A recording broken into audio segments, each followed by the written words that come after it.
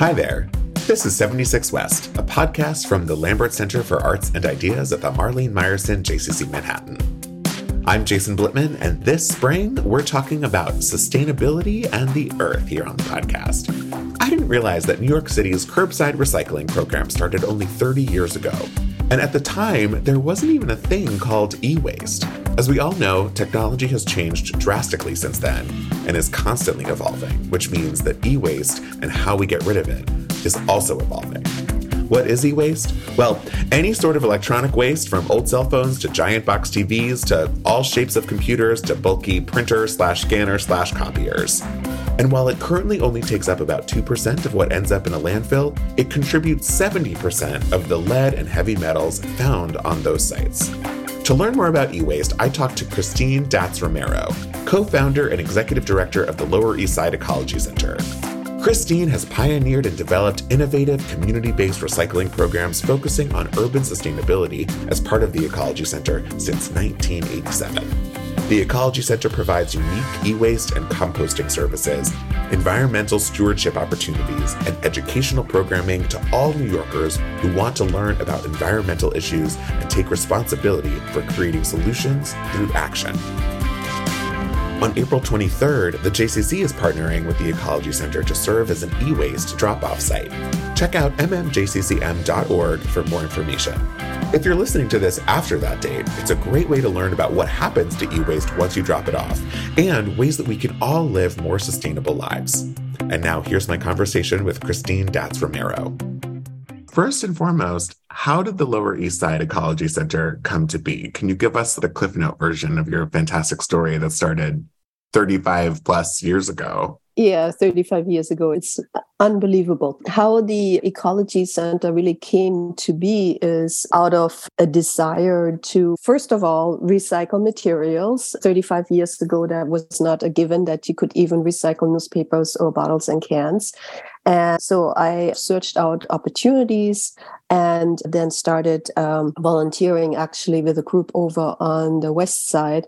And then really together with my husband, Clyde Romero, we both decided that we really wanted to bring these opportunities for recycling to our neighborhood. And that's how the Lower East Side Ecology Center was born. Also remember, the Lower East Side famously recycled their empty lots into gardens. There was a lot of, I think, inspiration in this neighborhood. At what point did you know, or did you start to realize that some of these things were recyclable? How did that come to be? I grew up in Germany. I think the whole idea of recycling or reusing is a lot more ingrained in that society as such. And it was rather, for me, it was like, why isn't this being recycled? Then, I could recycle that. So I came from a slightly different angle. But the interesting story, for example, about our starting a composting program is that we got a space from the city in 1990 on 7th Street between B and C, and empty lot. And we wanted to, of course, make it beautiful and didn't have a green thumb lease. So we were like, so how are we going to make soil? We're going to make our own soil with food scraps. And that's how we started composting, to really improve something and in a way show our community how recycling can really benefit spaces right in front of your feet, in front of your eyes, right? So an empty lot can actually turn into this green oasis if you recycle food scraps, make compost, apply it, and then all of a sudden there is flowers, shrubs, trees growing on that side. And I think that sort of realization to do that was something that, weirdly enough, I learned in a big city like New York City. And it's so interesting, too, because you're in an environment where green space is limited. And so you need to be creative with how you create that. So I think that's pretty cool. I also feel like composting has almost become trendy in the last few years. I say in quotation marks, but it's something you've been doing obviously for decades now. And you're called a compost pioneer, which I think is a very cool thing in an environment where the city is a huge, small city and people live in spaces that are not necessarily conducive to composting. What's a way for some people to start? How does somebody start composting? It sounds very complicated. How do we make it easy for folks? Yeah, it's a natural process in terms of how we recycle a lot of our materials. Composting is probably something that will happen one way or another anyhow, right? Everything that was once alive will break down into other components and hopefully be reconnected to a cycle to renew. But for people, obviously not everybody has a backyard or access to a community garden. One way of participating in this is to search out a drop-off location to bring your food scraps to, let's say, a green market or a community garden. And we have a bunch of these placed in every community now. And obviously the city, also the mayor, made this announcement not too long ago to really, hopefully this time it is for real, roll out a citywide curbside program for people. We have had starts and fits, and then remember we had curbside in certain districts and organics collection, and then it got taken away because of the pandemic, and it just never really came back in a meaningful way until last fall when they ran a pilot in Queens. And I think by the end of March now, Queens residents can just put their food scraps in a brown bin that's supplied by the city. And once a week, sanitation will stop by and pick that up. So that is super convenient. And Brooklyn is, I think, going to be next. And then the program is phased in until the fall of 2024, when even Manhattan will get that service. And how do you recommend prepping that stuff at home? Is it like any sort of food scrap you stick in a bag and put it in the freezer? I know some people do have a little thing on their counter. Is there like how do you do it? Is there a way that you recommend specifically? Yeah, I actually have a little bucket that I fill and I line it with some leaves or some newspaper or something just to keep the juices, if you will, down a little bit. But I don't keep it in my fridge. But a lot of people put actually their food scraps either in freezer or the fridge, which is a good way of just storing these materials. And then I would just really say, whoever you participate with, just read what they accept, because the city's program accepts everything. You can bring bones, meat, fish, mussel shells, you name it. You can bring all of these materials, and a community composting site might not be able to handle all of it. Whatever program is convenient for you to participate in, to really find out what exactly they can handle and what they cannot handle, is a good way to start. Yeah. Other than, it sounds like, follow the rules of what your local composting does, but it sounds like there's otherwise not a wrong way to do it. No, I mean, it's so intuitive. Once you really start separating your food scraps, first of all, you're taking this whole ick factor out of your regular trash, right? Because your regular trash sits around and it starts smelling, right? And then once you separate the food scraps and either put it into an enclosed bucket or in your fridge or freezer, you solve that problem, right? Because I know, my garbage always smells the worst when it has coffee grinds and bananas in it. I'm shocked now. I think after the show, you need to do some research and find a place to drop off those. Yes. I know. I'm going to start with me, and then our whole audience is going to also, we're all going to become composters. All of us, yes. And so at what point did you start including e-waste? Because I imagine in the 80s, when you started the Ecology Center, there was technology, of course, but it was just it was very different. Oh, yeah. I still remember getting my first computer, Mac, which had a window that's probably a little bit bigger than some of our smartphones are now, and floppy disk drive, and a printer that was really big. And made a lot of screechy noises. Yeah, and I spent a tremendous amount of money on this. And I think our relationship with technology has changed so much. Technology has changed how we live, how we communicate, but it also I feel has changed, because I still remember my first computer and holding on to it, because I'm like, wow, this is my first baby, so to speak. And I didn't want to just throw it away. And I think nowadays we just upgrade our technology so much faster. And so that has contributed to this. Oh yeah, it's obsolete. It's not fast enough anymore. Or whatever ideas we have, or what we're picking up from advertisement to entice us to buy the shiny new stuff, right? There is this incredible wave of that is just being generated. And we started a program in 2003. So we're celebrating 20 years of chasing down e-waste. And of course, electronics was such a low-hanging fruit in terms of why it's so important to do it. For one, there is so much toxic materials in electronics. If you look at a pie chart of everything that's in the waste stream that either goes to incinerators or to a landfill, electronics is a little sliver of that. It's maybe 1 to 2% of this chart. But in terms of contributing to the toxicity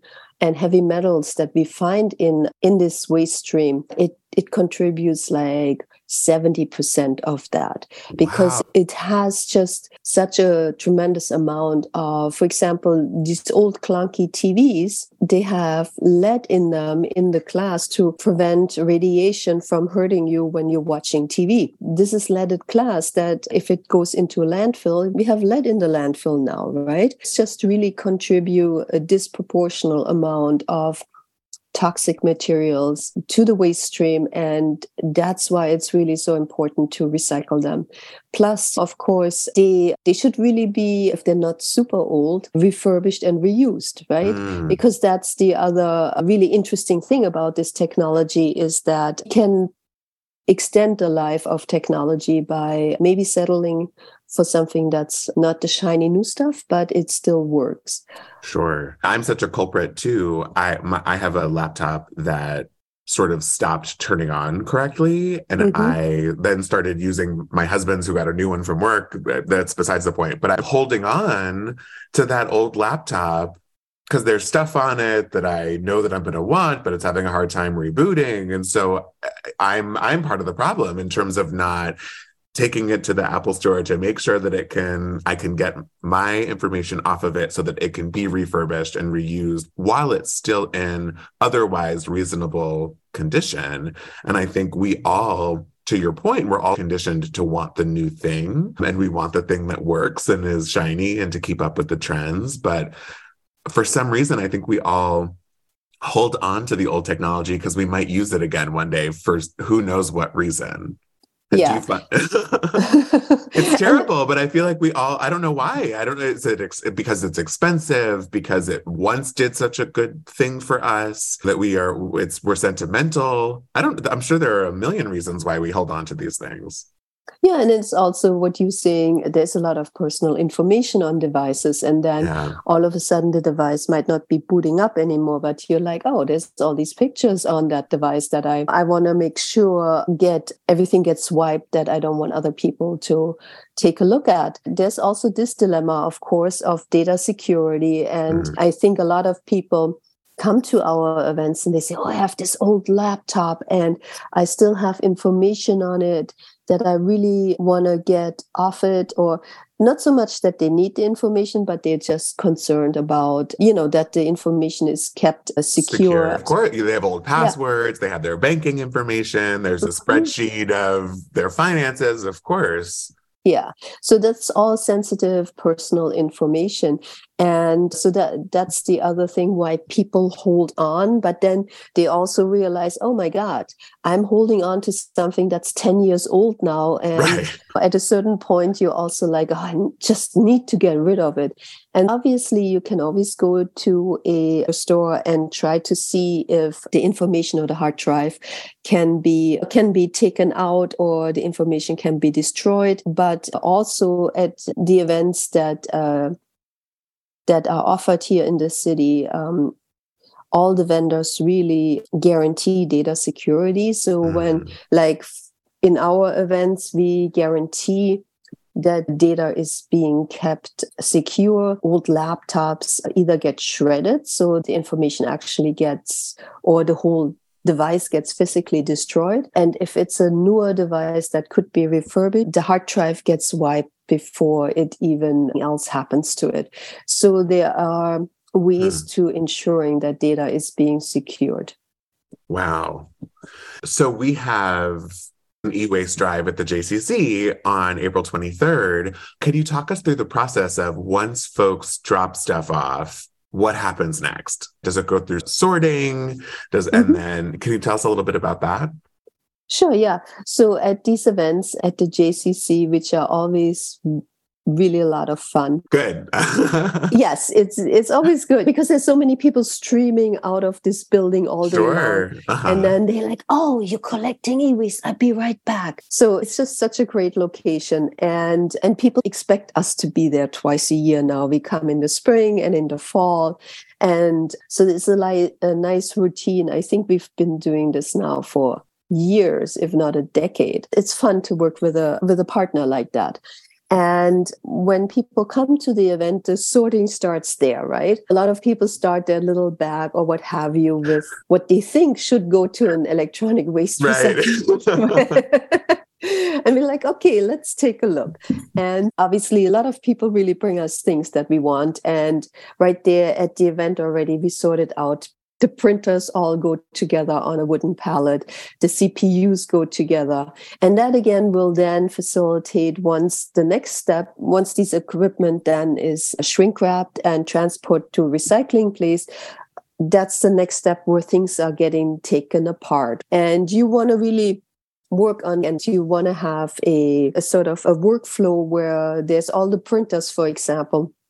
What you have to do with printers, you have to take out the ink cartridges, and so it can get shredded, right? Because if you would shred the whole printer with the ink cartridges in it, it would just explode, right? It wouldn't be so pretty. So I imagine there are also like separate processes for each thing, right? So you take apart the printer, and then suddenly you have a pile of ink, and then the ink.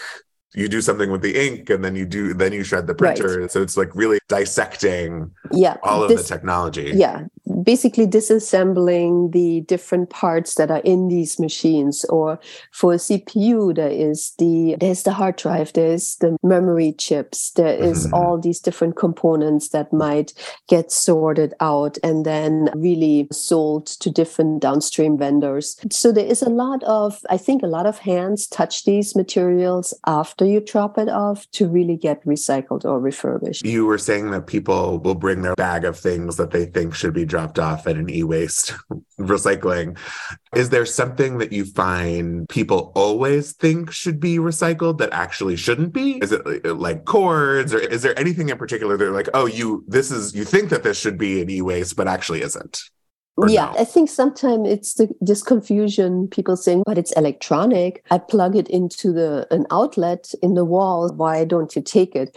And then we are like explaining to them how like your toaster oven, for example, yes, it's obviously electronic, but you can just recycle that with your regular metal, glass, and plastic at home. You don't have to like wait for an e-waste event to bring it. Sure. And we actually do not take it. We try to tell people that. And then I think my pet peeve is toothbrushes. Yes, that's totally a thing. Oh, I would think, oh, this is electronic. Let me bring it. Okay. Yeah. Right. Yeah. Anybody listening, don't bring your electric toothbrush to the drop-off.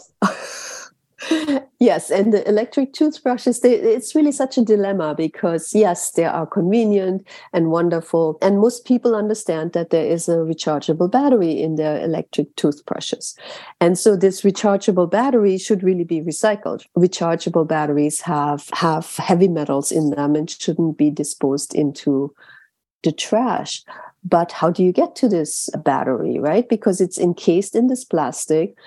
And this whole thing is designed to keep the battery so it won't get wet. So whenever you use it, it's safe, but it also prevents you at the end of life to really do the right thing. So I always just stand there. I don't know what to tell people short of don't buy electric toothbrushes, which is harsh to tell someone. And usually I try to talk about it so they realize that would be a solution instead of wagging my finger and saying, don't do that.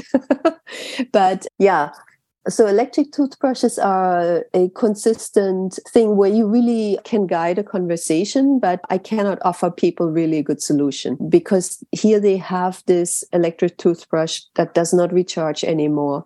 And the responsible thing to do is to get this battery recycled. But quite frankly, even I couldn't tell you how to do that because also opening the casing, it's not really recommended to do. This brings up a really good point. I think the idea of all of us doing our part to reduce the waste in the world is tremendously important. But I think that it's so easy to get bogged down thinking that these tiny little decisions can actually make a big difference. And there are probably millions of electronic toothbrushes that are sold every year.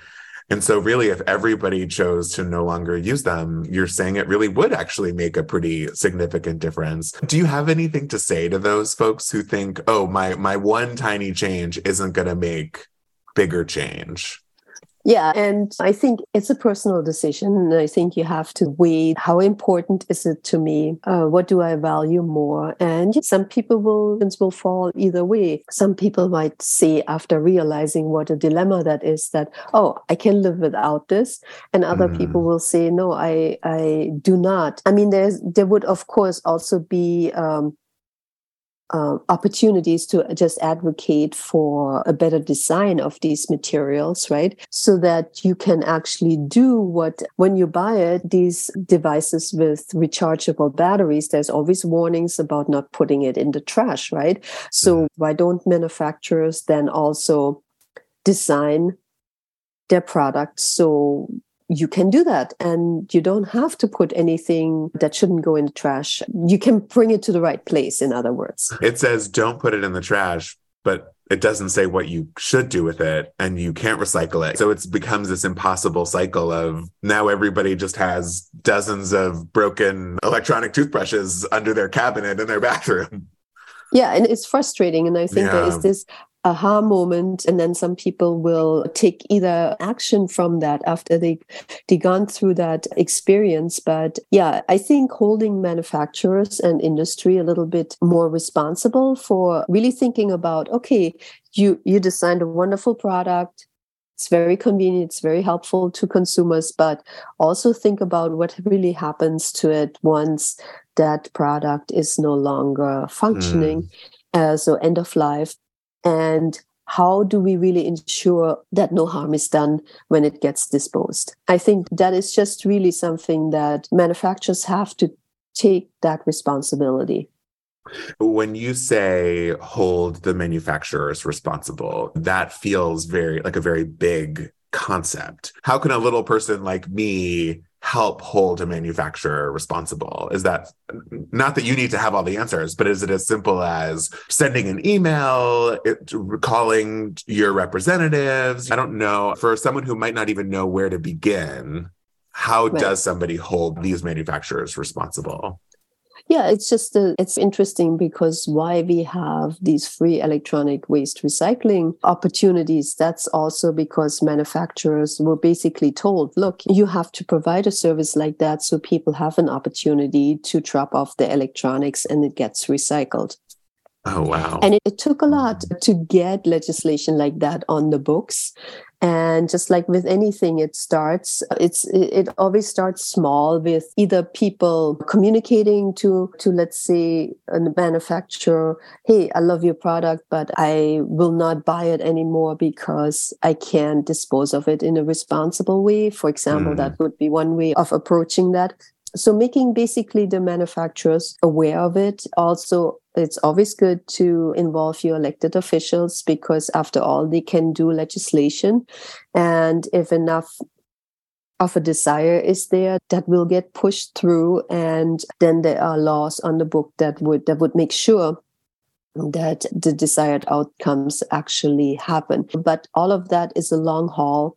And it always takes, I think, some momentum and different people coming together to affect something like that. But I think just letting people know at this touch points of maybe just writing an email or making a phone call and just letting manufacturers know that love their product, but you have a real problem. Even bringing to their attention, sending a note saying, hey, how do I dispose of this properly? Because the directions say not to put it in the garbage. It's a good way of calling somebody out on and making them address an issue. Is there one change that you think people can make on a daily basis that is easy, that can really make a big difference from your experience? Whether that is in regard to e-waste or composting or just waste in general, or just living a more conscious life. Is there something that you recommend for people to just start? Composting for one, of course, because it's really easy. And once you start, there's really no turning back.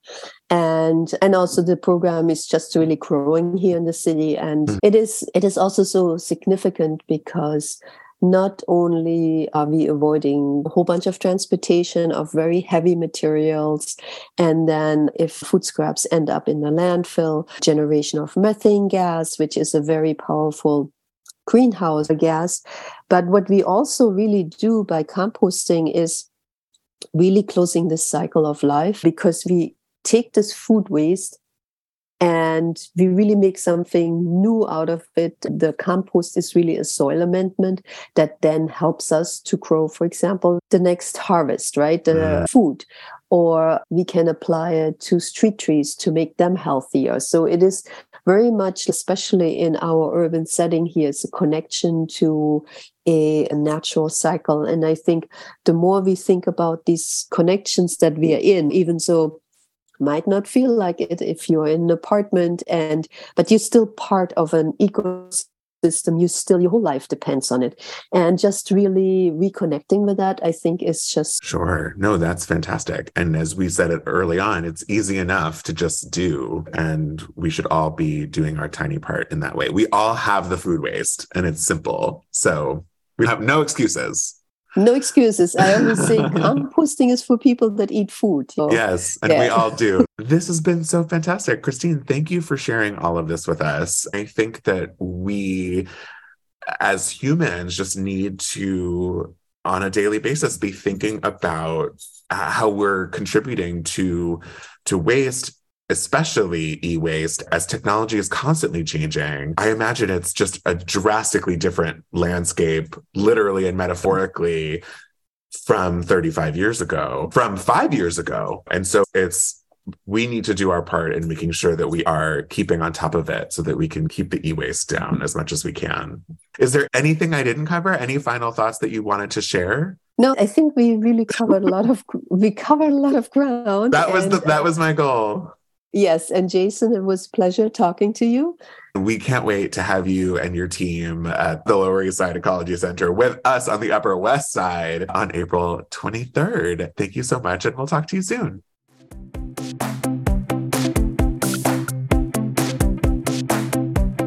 Thanks for listening. You can learn more about the Lower East Side Ecology Center by visiting lesecologycenter.org, where you'll find calendars for workshops, events, and compost and e-waste drop-off information. To learn more about programming at the JCC, visit mmjccm.org. 76 West is produced by Udi Ehrman and me, Jason Blitman. Our audio engineer is Matt Temkin. Make sure to check out our other episodes, and if you like what you're hearing, rate us, review us, share us with your friends, and don't forget to like and subscribe so you'll be the first to know when the latest episode drops. Until next time.